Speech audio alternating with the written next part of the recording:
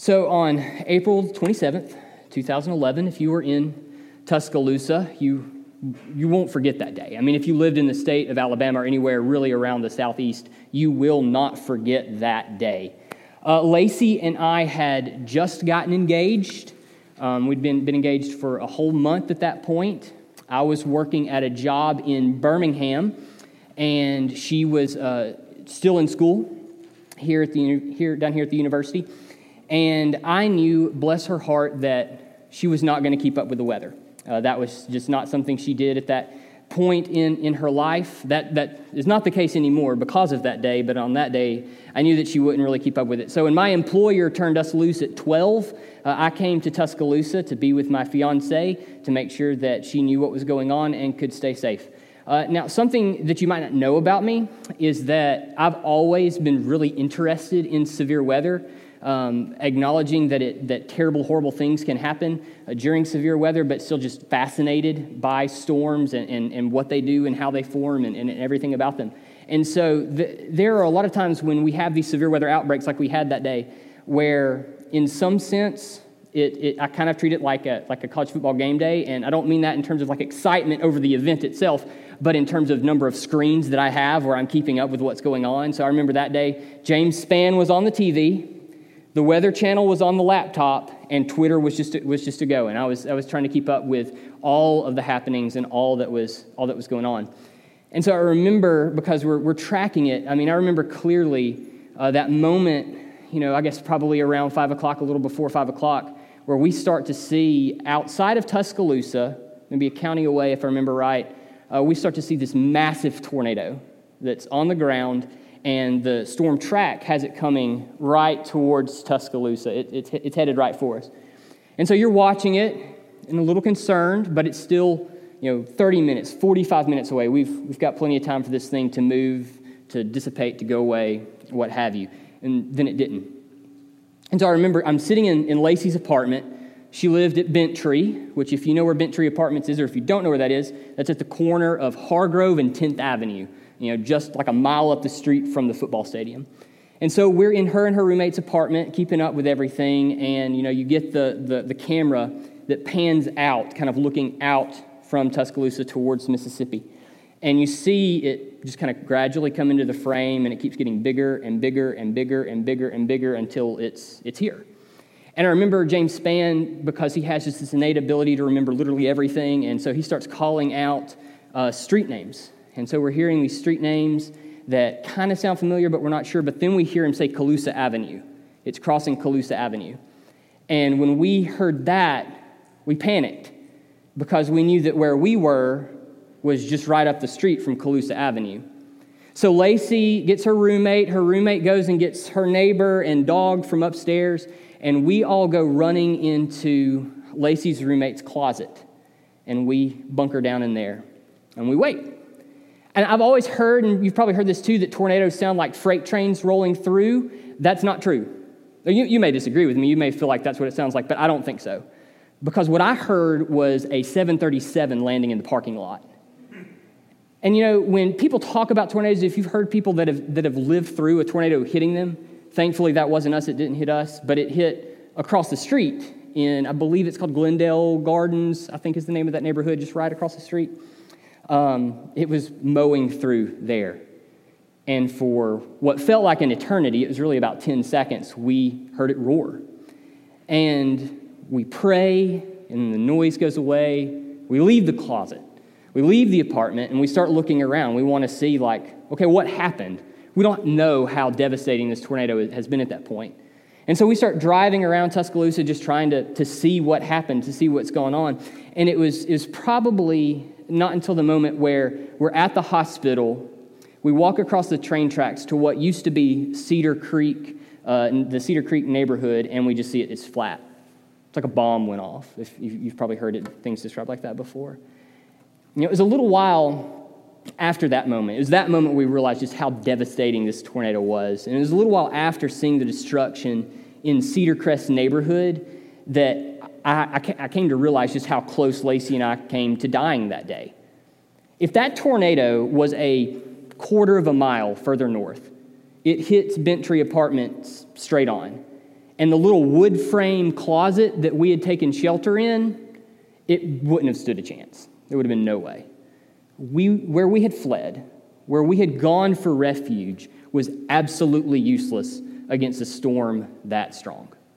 And so in the text that we're in today, David is responding to someone who has urged him to flee for shelter. A storm is building, and David's advisor is freaked out. But David shows them a better way. So if you will, turn to Psalm chapter 11. That's our text for this morning. It says, "To the choir master of David, in the Lord I take refuge. How can you say to my soul, flee like a bird to your mountain? For behold, the wicked bend the bow. They've fitted their arrow to the string, to shoot in the dark at the upright in heart. If the foundations are destroyed, what can the righteous do? The Lord is in his holy temple. The Lord's throne is in heaven. His eyes see. His eyelids test the children of man. The Lord tests the righteous, but his soul hates the wicked and the one who loves violence. Let him rain coals on the wicked. Fire and sulfur and a scorching wind shall be the portion of their cup. For the Lord is righteous. He loves righteous deeds. The upright shall behold his face." Would you pray with me? Father, we thank you for time to gather with your people. We thank you for time to sing praises to you, to pray to you, and to study your word. Lord, be gracious to us as we look to your word this morning. May our study of it be worship. May it honor you. And may you be pleased to grow and mature our faith. Strengthen our affections. Lead us away from that which does not please you. And teach us to love what you love. And pray this in the name of the Lord Jesus. Amen. So there are two things that I think David shows us in the text this morning. The first is that where you flee in times of trouble matters to God. And so I want you to remember just for a second the framework that David gave us for the Psalms back in Psalm 1 and in Psalm 2. You might recall that in Psalm 1, David said that the righteous person loves the law of God, and God knows the righteous and will prosper them. But the wicked person does not love the law of God. They reject God. Therefore, what David tells us is that the wicked will stand before the judgment of the Lord, and they will be driven away from him. David then describes the wicked in Psalm 2 as raging against God. If you remember, that's where he gives us the image of kings and rulers of the nations. They are scheming against God, and they are scheming against his chosen king. They are against the one who exercises God's rule over the nations.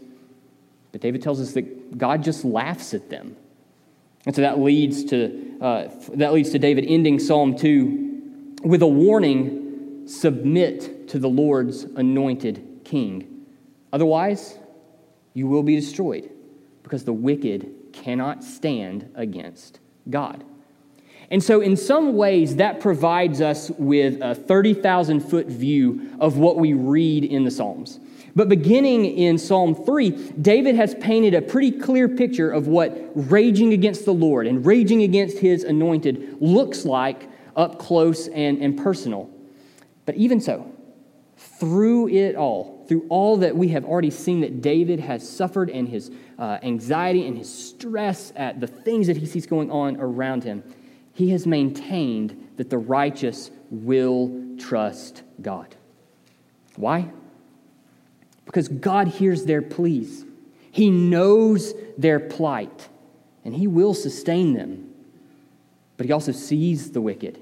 He sees those who rage against him, and he will judge them. So Psalm 11, when we get there, Psalm 11 is an expression of this trust, that the Lord will provide true refuge for the righteous, but will pour out the full measure of his wrath on the wicked. So David expresses this trust within the context of a well-meaning advisor who is urging David to flee to shelter in response to the schemes of the ungodly. Psalm 11 is a response to this advice that he's been given, which David restates for the reader at the end of verse 1 and through verse 3. Now, when we look at that, there may be some question as to whether or not this is coming from friendly counsel. And the reason for that, we've seen in previous Psalms that David has been taunted by his foes. But that doesn't seem to really fit the counsel that David has received here, because the encouragement is to flee because he appears to actually be in danger. And so it really wouldn't make sense for David's foes to be encouraging him to get away from danger. There are also those who have suggested that this is an internal dialogue that's happening within David. And I'll grant that does seem more plausible than David's foes taunting him, but still, I just don't think that even makes the most sense of the text that we have in front of us. And I say that because of the way that David bookends the advice that he's been given in verse 1 and verse 4. That doesn't really seem to leave an internal dialogue happening within David open as an option. Because in this psalm, what we see is that David seems pretty secure in the refuge that he has found in the Lord, despite what's going on around him. So that leaves us with what I think is the most straightforward reading of the text. David is being advised by a friend to escape from danger. Now, whether this is one individual, it may be a group of counselors, that's unclear. But what is plainly obvious is that whomever it is that is counseling David, they are panicked. They are freaked out. They see the wicked and the ungodly in society making moves to suppress the voices and the influence of the righteous.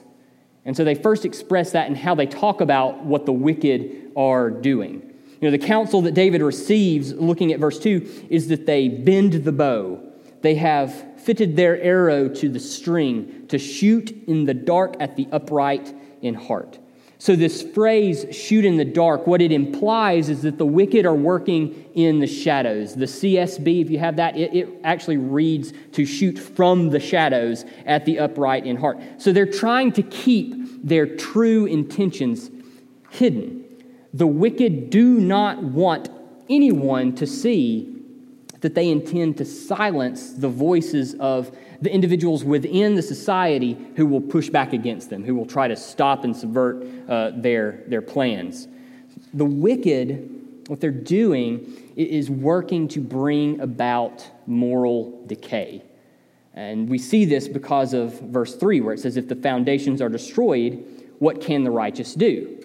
The main goal of the wicked in their scheming, in their plotting against the Lord and his anointed, is to cause law and order to come tumbling down. They want to bring down the structures that protect the righteous from their schemes. So the word there, foundations, it's just a reference to law and order, to a society that is set up so that the godly flourish and the ungodly who love unrighteousness are punished for their unrighteousness. But those who have given counsel to David sense that the righteous have reached a point, that it's reached a point in their society where the righteous are in danger of being outnumbered, outgunned, and unable to right the ship. It seems that the wicked have been having some success, probably a great deal of success, in their efforts to change the culture. They've been able to move the goalpost, if you will, regarding what is considered acceptable, and this is to the detriment of the righteous. And the wicked aren't done yet. They're still moving the goalpost. We'll see this a little bit more next week in Psalm 12. Here it's kind of like on the front end of what happens as the wicked are scheming. Next week, Pastor Michael will preach from Psalm 12, and it's going to deal with, all right, what happens when the takeovers is full bore. It's happened. But here it's still, they're pushing towards that, and David's counselors are freaked out. And they're freaked out because it seems that the wicked are willing to do anything to curb the influence of the righteous. That could be through underhanded tactics like slander and gossip that cause the righteous to lose favor in the public eye. I mean, think about it. Once trust is gone, then the godly person's voice just becomes white noise. If probably includes winning some who have been seen as godly, those who have been viewed as pillars of righteousness, winning them over to their side, which would simply prove those individuals who have been won over to not be righteous, not be godly, but opportunistic. But as that happens, think about it. If those who have been viewed as pillars of righteousness, if they're won over, well, those who continue in righteousness, well, they're just going to get pushed to the side. They're going to be in the minority. They're going to be viewed as those who are behind the times, who are on the wrong side of the tracks. And so the concern that the foundations of the society are going to be destroyed points to more than just an assassination attempt on David and those who think like him. It's complete upheaval by upending anyone and anything that is opposed to the wicked.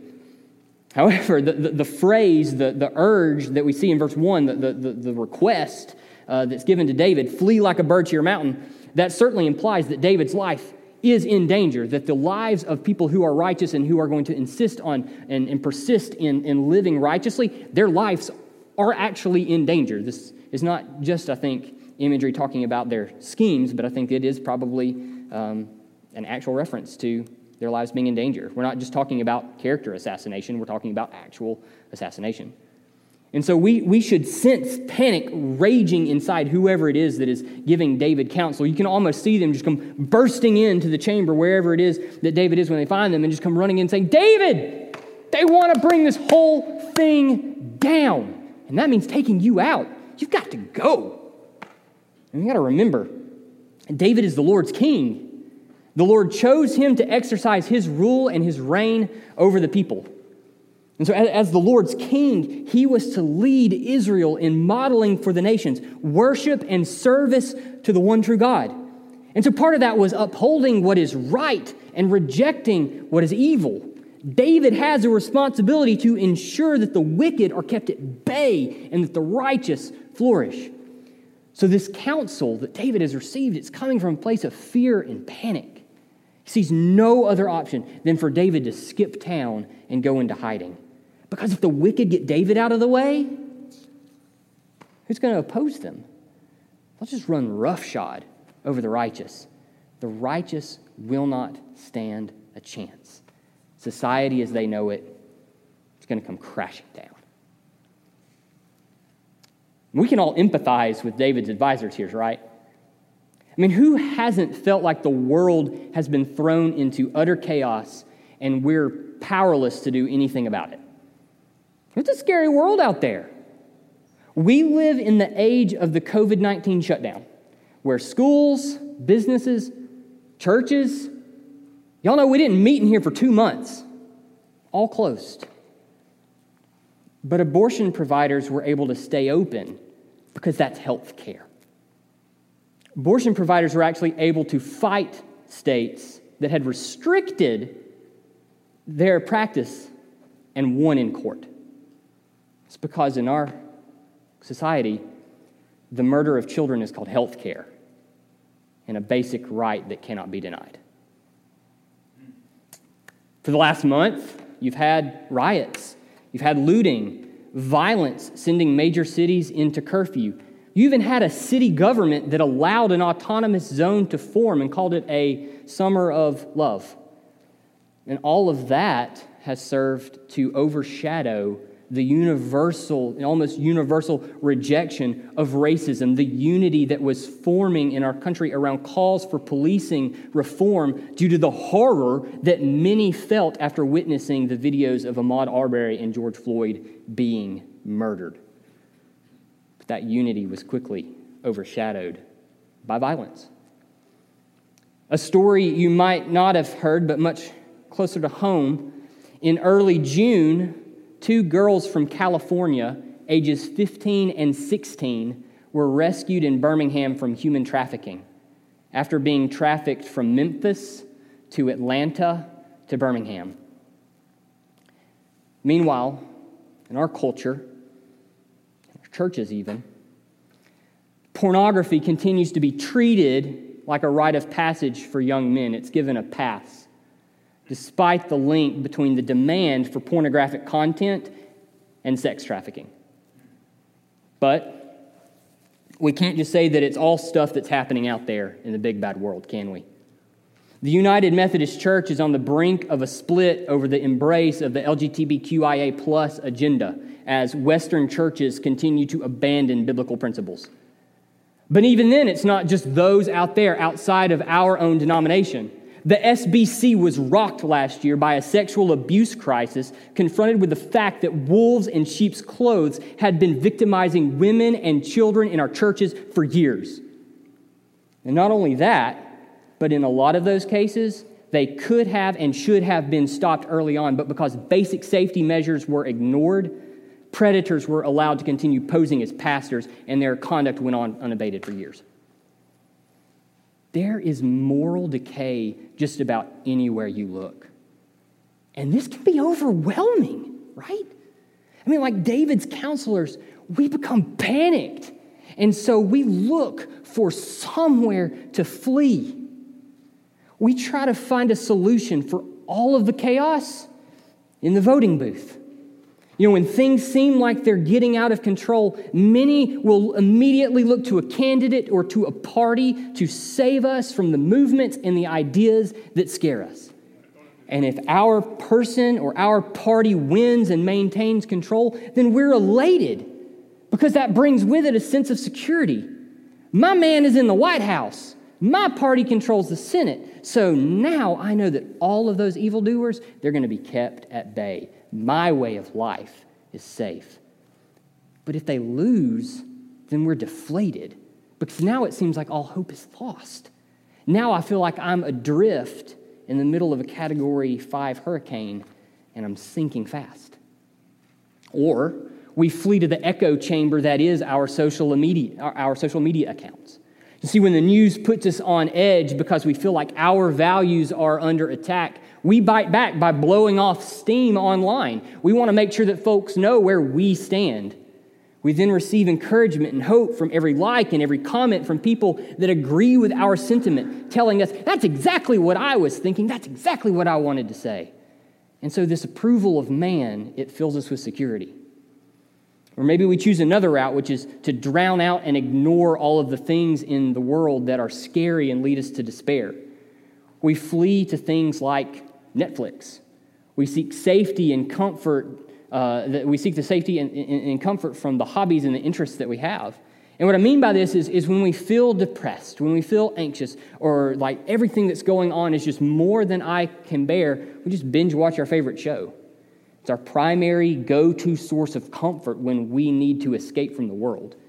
And so as long as I can just make all the noise from culture and from a culture and chaos go away, well, then I have relief.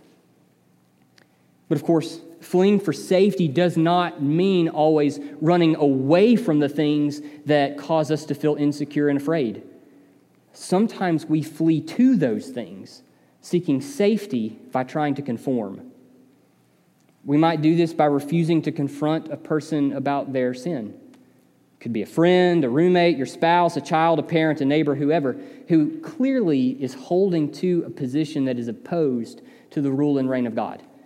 But because we prize our comfort, instead of calling sin what it is, we just sweep it away. We say, that's none of my business. That's between them and God. That, or we laugh at the crude jokes. We join in the gossip. We watch the popular show despite the fact that it's clearly pornographic so that we don't feel left out. We pull back from anything that might be perceived as being critical so that we don't end up wearing the label of the office prude who is behind on the times. We conform because we are desperate for a sense of security and for a sense of peace. But in the end, the promise of conformity is a lie. It offers peace, but it's just going to give you trouble. Why? Because to blend in, we are always going to have to agree with more and more that denies biblical ethics and morality, because one misstep and the culture will shame you. Amen. But even more than that, we sacrifice peace with God in order to blend in with others. And so the question to answer is, which do we fear more? The wrath of man or the wrath of God? So in this text, David points us to a better way. We see this in verse 1. In the Lord I take refuge. How can you say to my soul, flee like a bird to your mountain? His point is obvious. He does not need to flee for refuge because he has refuge. He has taken refuge in the Lord, who alone provides true and lasting refuge. And his reasoning for this becomes clear in verse 4. He tells us the Lord is on his throne. David is pointing to the fact that the Lord is not an absentee king. He says the Lord is in his holy temple and his throne is in heaven. The Lord isn't just kind of peeking down at the chaos that's taking place on his creation and just wondering, I wonder what's going to happen next. He doesn't set things in motion and then just step away. No, he is ruling and reigning in heaven above the chaos and the calamity. He isn't passive. He's actively ruling over his creation, just like he always has been. And because of David's trust in the Lord's reign, he's able to look to his advisors and basically say, listen, if I get taken out, if they kill me, it'll be okay. And he takes the chin of his advisor, says, stop looking at all of this that's happening out in front of you, and lifts his eyes up. He directs them away from the panic-inducing chaos that is happening around them. And he points them to the fact that even if he gets knocked off of his throne, even if society devolves into complete and utter chaos, the wicked cannot touch the throne of God. He remains in his place. And so the question of if the foundations are destroyed, what can the righteous do, while perhaps well-intentioned, is flawed. Because no scheme of man comes close to removing God from his place. He sits on his throne and he laughs at the schemes of the wicked. So what will the righteous do? Where will the righteous go? The righteous turn to the Lord. Where we flee says something about what we believe about God. It says a great deal about what we believe about God. We are shaken by the chaos around us because we struggle to trust in him, because we struggle to trust in his plans and his purposes, and because we even struggle to trust his goodness. Choosing to run to our temporary shelters instead of resting in the eternal security that he offers by the blood of the true and better King, Jesus, is foolish. They provide no more shelter from the raging of the nations than does a wood frame closet in the middle of a violent tornado. David gets it exactly right when he tells his counselor, in the Lord I take refuge. It's because he knows the Lord's rule will not be thwarted by the puny efforts of wicked men who are trying to rip power away from him. And so it's based in that David points us to the second truth, the second important truth that he has for us here in this psalm. We see that in verses 4 through 7, and that is, our deeds matter to God. Our deeds matter to God. David's confidence in the Lord is shown in the way that he talks about the Lord ruling and reigning from heaven despite the threats from the wicked. And we've already seen in verse 4, in the first part of verse 4, that he's on his throne. Saw that, and what we see here is that as part of him being on his throne, as part of his rule and reign, he's testing mankind. David describes this by saying that the Lord's eyes see. His eyelids test the children of man, and the Lord tests the righteous. And so I think to understand the testing that's happening here, I think we need to understand that when humanity fell in Genesis chapter 3, it meant something. What happened in the fall is that sin, like a parasite, attached itself to God's good creation, and it corrupted everything. The corruption that runs to the very core of humanity, the sin that lies in all of our hearts, is what leads to the wicked striving to do away with moral decency. But though sin has latched itself onto God's creation and has brought corruption, has brought immorality, and has brought death, creation still belongs to God. It is his. Fallen, corrupted creation, then, is the lab in which the Lord tests mankind.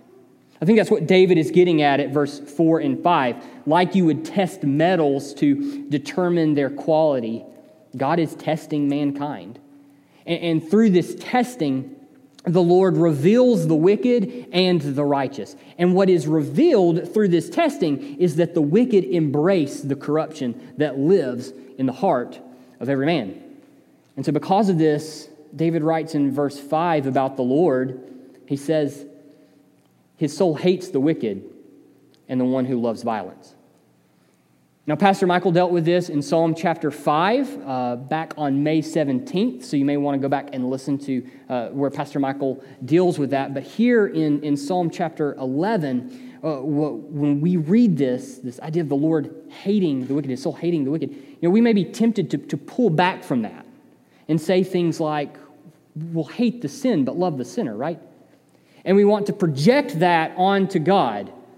But then we get uncomfortable when we come across text like this because we just don't understand how this could be. But David explains it for us, how this could be right here in the passage. In verse 7, he tells us, "For the Lord is righteous. He loves righteous deeds." The Lord is morally upright. He is pure and holy through and through. And he made all things according to his own moral uprightness. So that's why he could call it very good when he got to the end of his creating work. And so it should not shock us that the Lord hates the wicked and the one who loves violence, because they are not righteous and they do not love righteous deeds. They're opposed to everything that he is. The wicked love the corruption brought on by sin. The wicked embrace desires for immorality and reject his righteous rule and reign. So in verse 6, we see that the Lord pours out his wrath on the wicked. And the language that David uses is fire and sulfur. And that, I think, points us to Sodom and Gomorrah. The destruction of those wicked cities stands as a constant reminder of the Lord's righteous and just wrath for those who love sin. He is long-suffering and patient, but he will judge humanity. And when he judges the wicked, it will be based on merit. It's not arbitrary. It will have been earned through the rejection of righteousness.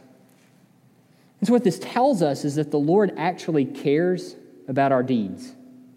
And I don't want you to misunderstand that. I'm not suggesting that we are saved by our deeds, that we're saved through works. But James does make it clear for us that our deeds are not meaningless. I mean, he says in James 2:26, "For as the body apart from the spirit is dead, so also faith apart from works is dead. Faith without works is a dead and lifeless faith." He says in James 1, it's like the person who hears the word of the Lord and does not do it is like the man who looks at himself in the mirror and immediately forgets what he looks like when he walks away. It's a foolish man. The one who says they believe and does not have works to support it is a fool. See, a Christian's righteous deeds result from faith. A Christian's righteous deeds are the fruit of faith. So then what we see in Psalm 11 is that the fruit of the wicked person, the violence and pushing for moral decay, that's the fruit of a heart that hates God. But there's the problem, right? Paul is clear in Romans 3:10 that none is righteous, no, not one.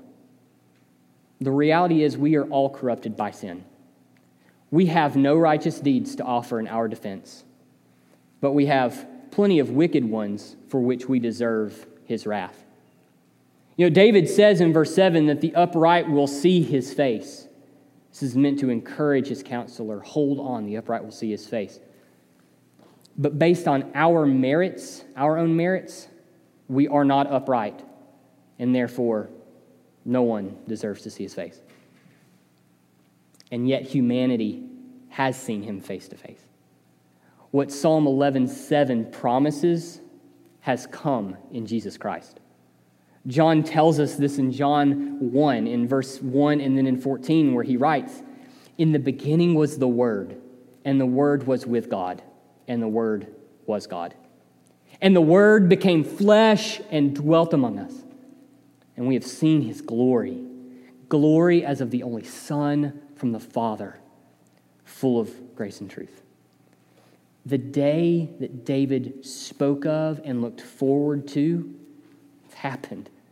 Paul tells us that through this, through our beholding of his face in the person and the man, Jesus Christ, that through this, God has justified the ungodly. Look at Romans 3:23 through 26. He says, "For all have sinned and fall short of the glory of God, and are justified by his grace as a gift through the redemption that is in Christ Jesus, whom God put forward as a propitiation by his blood to be received by faith.